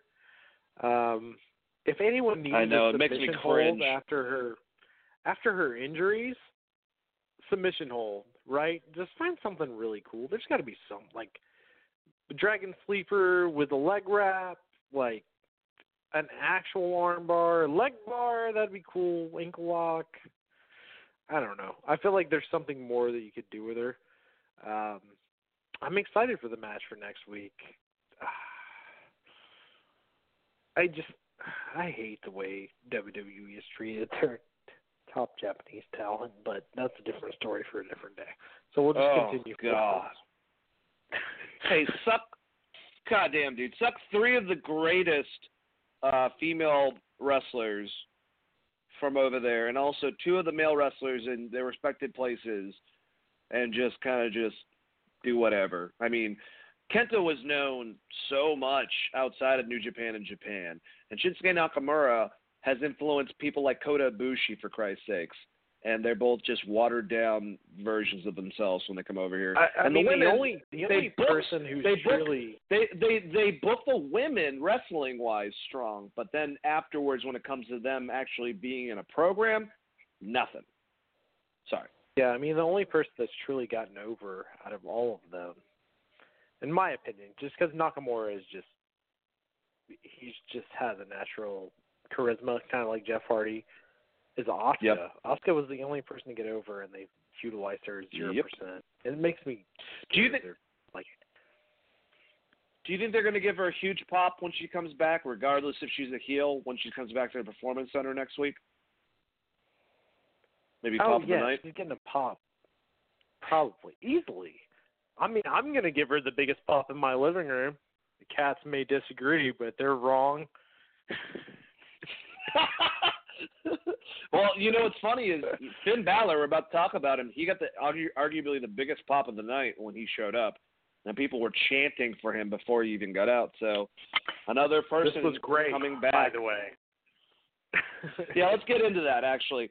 So we had an awesome three-way match, and, I'll give it to NXT, man. They can book three-ways because usually they're drizzling shits outside of a couple. But I really like this match between Roderick Strong, Keith Lee, and Dominik Dijakovic. Basically, it was a Keith Lee and Dominik match because Roderick would get kind of destroyed for part of the time. I have one point. Poor Roderick Strong. He got feast your eyes outside to the outside from Dominik. and then Dominic went inside and did a running backflip maneuver over it. And then Keith Lee fucking took out Dominic with a tope con hilo over the fucking top ropes, a front flip, completely over, nailing him. Dude, those guys can do some really impressive stuff. I love the powerbomb off the top ropes, and I actually love the ending. I love how he got the powerbomb off the top ropes. He was about to get it, and then Roderick Strong fucking running, knee, Keith Lee pinned 1, 2, 3. And afterwards, we had the Undisputed Era come out. They congratulated Roderick. They started beating down Keith Lee, knocked him to the outside. Tommaso Ciampa's music hits. Ciampa's out with his crutch. He's coming, talking shit to the Undisputed Era. He's in the ring, squared off, ready to take them on. Johnny Gargano's music hits. Weird pairing, but hey, whatever, man. Different times. Johnny's in the ring. They're about to just, DIY versus Undisputed Era. Finn Balor's music hits. And we all think it's going to be 3-on-4. Maybe if you're thinking, it's like Keith Lee will roll back in, and it'll be 4-on-4 eventually once the heels, start getting the better of the three of them. No. Instead, we have the return of the real rock and roller, Prince Devitt himself. He did the kick to the head of Johnny Gargano. Johnny's to the outside. The other four rush Tommaso Ciampa, start beating the shit out of him. Finn Balor goes outside, gives the running drop kick to fucking Johnny Gargano, who, of course, goes over the rail, takes out the rail, and takes what's supposed to be a bunch of, it's probably all enhancement talent, that he just annihilated, basically. And then Finn grabs him, does the 1916 on the fucking steel, and the Undisputed Era is trying to hold up the hand symbols, and we saw Finn do something he hasn't done a long time with the two guns, at least giving them, I'm not on your team, but I helped you with this shit. I love the direction this sets up. We can see Finn become a heel again, which I think he's really good at. If you watch his New Japan work, it's just something that he is, I think he's more comfortable being a heel than a stupid, happy-go-lucky fucking babyface. And the Demon, I think, is still going to be a part of it. We're going to get him and Johnny, which they're going to be good matches if that happens. And I don't think this is negative. I even think that you could do a thing where he does join the Undisputed Era. Maybe he gets a UK title. Maybe there is a dispute between him and Adam. Maybe that's what happens to Finn. There's so many things they could potentially set up. And the way they book it with William Regal and Triple H and everyone in NXT, I have a lot of hope. And I can't wait to see him and Johnny in a match. That's going to be fucking awesome. But I was really excited about this ending. My jaw dropped when Finn kicked Johnny in the head. Chris, what do you think about this ending, and what do you think about that three-way match beforehand? I thought the three-way match was very, very well done. One of my favorite matches of the night. I'm a little torn because I think AEW had some really, really, really great matches and some that I didn't think was as good. But that match was super amazing.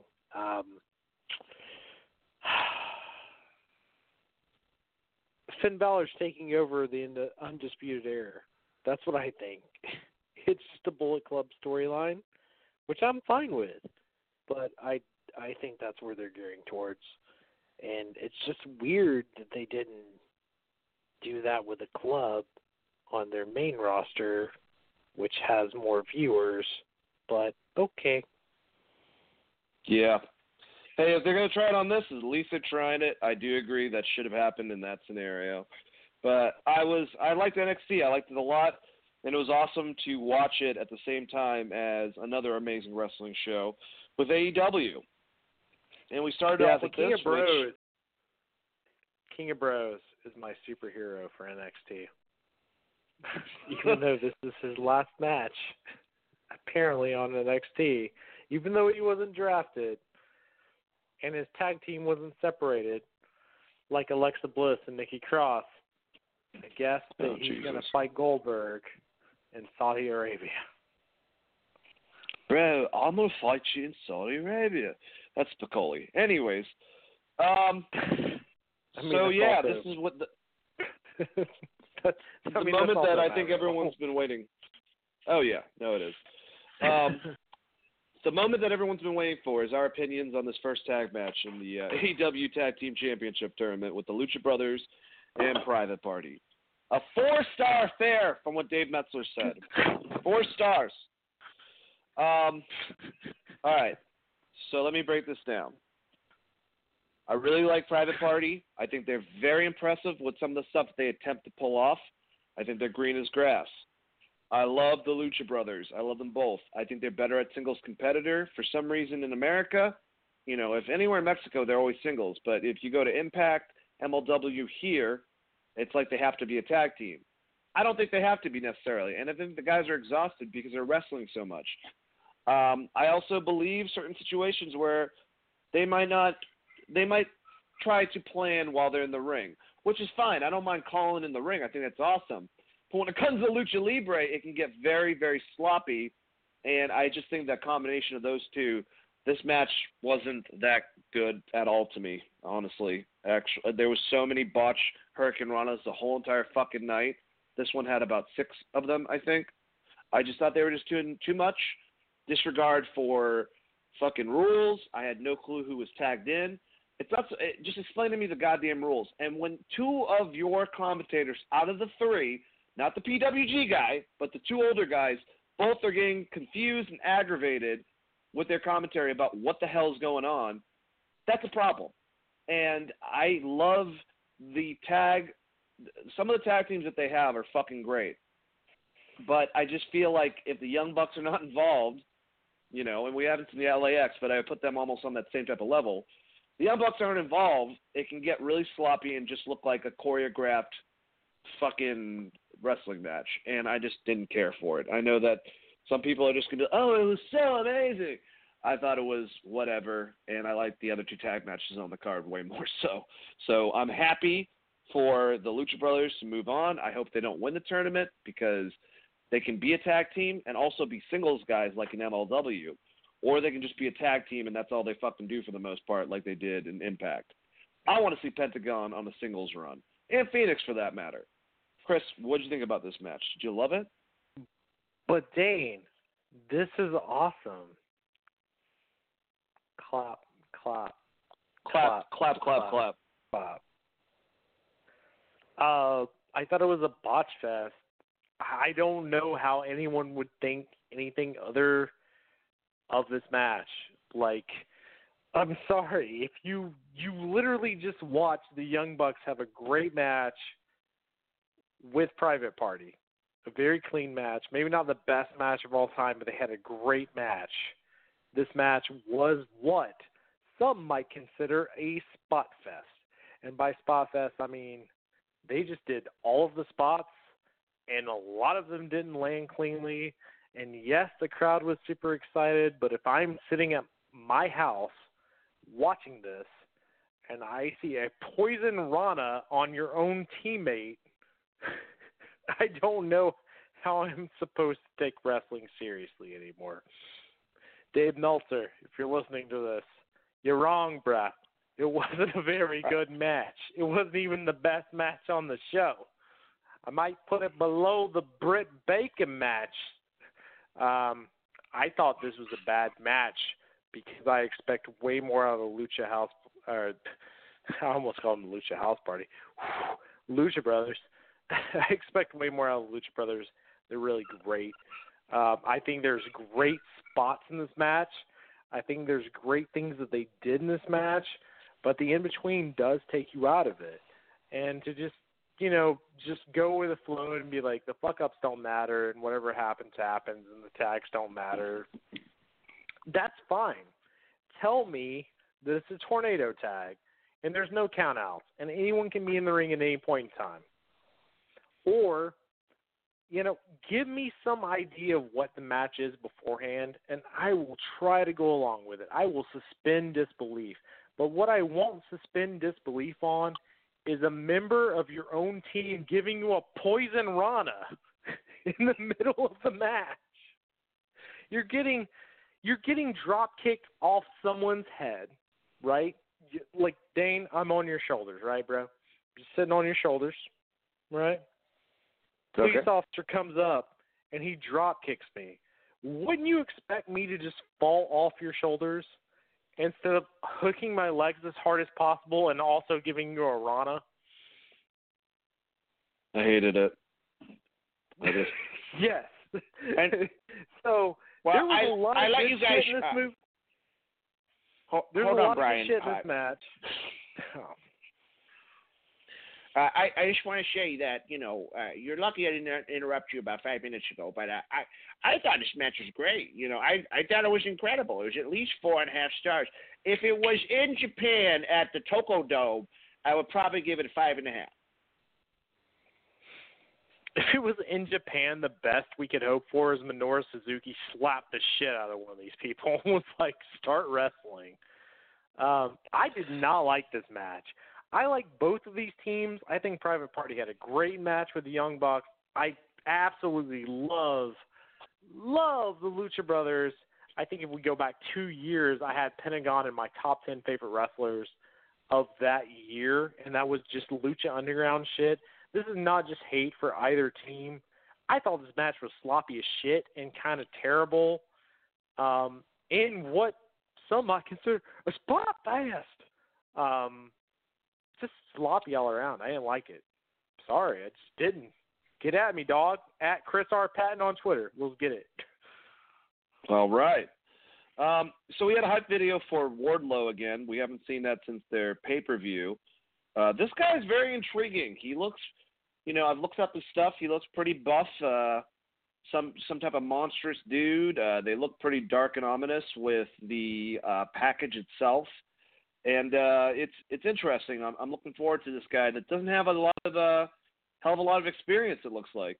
Chris, did you see the package for Wardlow? I did. I think it's great. I mean, he looks fucking way bigger than anyone on their roster except for maybe Jack Swagger or Luchasaurus. So there's some interesting feuds there, just right off the top of my head. And hopefully he's coming in and training under these dudes. I mean, like, when you have a wealth of knowledge like Kenny Omega, the Young Bucks, Cody Rhodes, Dustin Rhodes, Arn Anderson, it's not like they're not going to be able to get you up to speed. So hopefully this guy's awesome. I'm hoping so, too. They could do, they could kind of give him a Goldberg run if they wanted to. Just have him just beat motherfuckers for a while and just kind of move up like that. But they really shouldn't. They really shouldn't. That's the most and I hate to pull out the MCU DC fan thing, but any Goldberg run is the most anti-AEW thing you could do. Yeah, Fans you're right about that.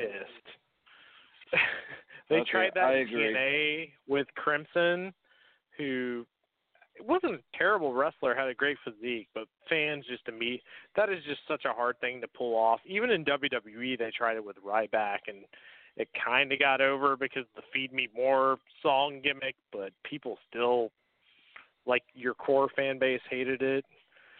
This undefeated streak is going to be really hard to pull off. They're going to have to do it with like a little guy, honestly, to really pull it off, or a tag team. Oh, Lord. So the next match, all right, I'll say I like this tag match better than the other one, but the other AEW Tag Team Championship tournament match, we had SCU, Frankie Kazarian, and Scorpio Sky. Christopher Daniels is out with an injury because of what happened the week previous within storyline, and they went against the Dark Order. I think everyone, most people at least, agree with me. I don't fucking get the Dark Order. I think they're good workers. They aren't scary. I thought it was hilarious. They showed the package beforehand where the last couple times they've shown him, he's got like 1 million putties that become his minions that become his throne, and this time they only had 4 dudes, so it looked really obvious and kind of weird when they did the whole fucking human throne thing. I don't get the look. They did a little bit of repackaging. It would be fine. Like I said, he looks like he looks like a mix between an S&M person, like that's trying to do some naughty stuff and kind of creepy, has like a weird van, that shows up outside of Dairy Queens and shit. And also a Super Mario villain character that throws hammers. I don't know what the fuck that is. They're good in the ring. He's actually, good, but just take it from other big guys. Just get a better look. He just looks fucking silly. Either way, SCU won. I'm happy they're doing that. And even though it's kind of obvious, I'm actually happy after the storyline that they've developed it's going to have a lot of stakes, even more so than just the titles, when it's now between SCU and the Lucha Brothers. So I do appreciate that, because if it was WWE, they wouldn't have done anything after that. That would have just been for a spot. So there's that. I thought the match was good, though. Chris, what do you think? I thought the match was really, really well done. Evil Uno, probably the weakest link in the match, but I thought he held his own for what he was trying to do. And those guys overcame a lot of odds with that crowd, especially with Jericho showing up in the middle of the match and going after that huge spot fest at the beginning, which I know a lot of people liked it, but I didn't like it. So I'm going to point it out again. Yeah, they overcame a lot of odds to get the crowd back on their side, and SCU looked great, and I love they're putting over Scorpio Sky. Hopefully he breaks away for that group. Even if they win the titles, maybe they put the title on Christopher Daniels and he makes a move to the singles division, and that's something they could do easily without breaking up the group. Because I don't think you necessarily have to break up the group for them to have a run at different titles, you know? Yeah, I do agree. I definitely agree on that. I still want, it kind of sucks because if they just called their title the heavyweight world title, they could have just had a light heavyweight. Then there wouldn't have been any type of prestige over the two, really. There were just two different weight classes, like UFC does it, like New Japan does it, and then they could just have it, where just certain guys go for this one, certain guys, and just make the weight classes a lot closer, so you can kind of go up and down in weight in storyline. I know, or a TV title. Bring back that, because we haven't had a TV title in a very long time, and I just listened to Arn Anderson on the podcast. No one needs it, Kane. There's too many titles. There's too many wrestlers on this. We need stakes. I know that you don't necessarily. How many titles are there on WWE right now? 6,000. There's about 6,000 on fucking WWE. There's about 5,000 in New Japan. They had just invented another one in New Japan. I'm just kidding. They didn't do that. Yeah, it's me and you actually hold it. It's the 2-weight podcast title. We have a matchup against that guy that used to be on the Halo podcast that I don't like, and that other dude.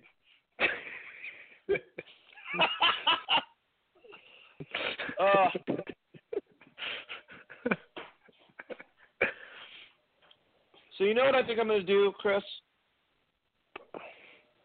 Start booking us in matches against other podcasters. Oh, my God. Please, let me punch some of these motherfuckers in the face. Well, when they don't show up, we win. So if we book it in, like, Cornelia, Georgia, we can just... Bro, if I can hit some of these guys that literally bitch about their job when all they do is cover wrestling and get paid for it, if I could punch one of those motherfuckers in their face, I would. Stupid bitch asses. Well, I mean, like I said, we can just start booking them and showing up at indie events, and when they don't show up, we're 1-0. We're already. Oh my God, you're right. Let's do it. I think I'm down for that. Have to wrestle us in IRL. Can Philip be our friend of the show? Philip be our manager? I'm sure I can get him to do it. We can figure it out. Good. Well, I think what we're going to do, guys, the beauty of the fact that we have two shows is that if we get to this point, I don't have to fucking try to power, 7 matches in less than 10 minutes. So we're going to take a break at this point and come back to you. Start it off with this thing, with Kenny Omega going against Joey Janela. We'll cover the rest of AEW. We'll go over NWA Power. We'll go over SmackDown. I might do a little bit of a mini review for Bound to Glory to get ready for Impact next week. And all the news that's been going on, we'll get that in Saturday morning, probably at noon, I'm assuming, is what we've been doing recently. And we'll just get the rest of that done. That way, with the nice thing about having two shows, we can't always do it because both me and Chris have lives. But we don't have to be rushed as much. We can have fun and enjoy conversation and be able to just talk to each other. And I can rant for 30 minutes about how much fans piss me off, like I did and chose to do at the beginning of this episode. So I apologize if you didn't like that. I still think it was good content because we were able to talk everything out. and, kind of just discuss stuff. And that is the beauty of the show. Chris, I don't know, any closing words, statements before we wrap up? Any fans that were personally offended by Dane, just realize that I also made Dane upset today. It happens. There's a support group. You can call 1-800-777-CHRIS. Also, don't call that number. I'm just kidding. No, all jokes aside, man, great fucking show. Can't wait to talk about the Kenny Omega Joey Janela match. We talked about the previous one. I actually thought Janela worked his ass off, so I can't wait to talk about that. Everyone tune in on Saturday. If you're a hockey fan, if you like hockey fights, if you like hockey rivalries, maybe going back to the 1920s, the 1930s, I got a podcast for you. It's called Skates with Throats. Look us up on Spotify. We are part of the Geek Vibes Nation, so anywhere you can find any of the good geek podcasts out, we're there. Dane, love you, bud. And I don't know, you got anything to say to me before you leave? Listen here, brother. I'm going to tell you right now. No, I'm just kidding. Yeah, thanks for putting up with my shit sometimes. I appreciate it. Everyone out there, thank you guys for tuning in every week. I enjoy talking to you. I'm glad that we can start doing, like I said, 2 shows and enjoy actually having a podcast and not just be recapping, which is a very different concept, which a lot of times me and Chris are forced to do. But now that we have this option, you're going to be hearing a lot more of me rambling about shit. Well, I bitch about next week. Tune in. And actually, what I mean by next week is this Saturday. So check out that show, Wrestling Geeks Alliance, Saturday, 12 p.m. EST, live, Blog Talk Radio style. And like I said, geekvibesnation.com. There you'll find all of our social media platforms at Geek Vibes Nation on Twitter, Instagram, Facebook, all news articles for all the things that we cover geek-wise, and also sound options to listen. If you don't want to listen live on Blog Talk, we're also on Spotify, Stitcher. We're on so many different ones. SoundCloud, iTunes. Just search Wrestling Geeks Alliance. Search Geek Vibes Nation for the overhaul of everything. And also check out Monday Suck or Skates the Throat. What's the name of the podcast, good sir? Yeah, Skates the Throats. And also, very soon, the full season recap of Wu-Tang. Do you want to do that Monday, man? Are we done? Is it only 10 episodes? That's it. Yes, then I definitely want to do it. I thought there was one or two more, but yes, we're doing that Monday. Everybody tune in to the Wu-Tang. Well, let me make sure that's the case. I'm almost positive there's just 10 episodes. I wanted more, but I'm pretty sure that's it. But if not, Wu-Tang and American Saga will definitely be if it's done, it will definitely be reviewed Monday. And I'm looking forward to I will be the you, red Chris. man, the New Jersey person who got added into the friendship later on on this podcast. As long as we're not like Raekwon and Ghostface Killer right now, I think we'll be all right. Yeah, why are me and you beefing? Just because we're on safer? Who cares about Park Hill right now? Well, to be honest, you did shoot up, my place and almost killed my brothers and my mom, but Ghostface Killer is really angry on this show. The actor that plays him, great fucking job. Scares the shit out of me. It's really Anyways. Such a great show. Watch the show and then tune in to the after show. Come to the party at the after party at the after party. Hit me up. You guys have a good one. Thank you so much. And peace out. Let the Geek Vibes be with you guys. And I'll talk to you Saturday. See you there. Thanks, Chris. What's up? Bye.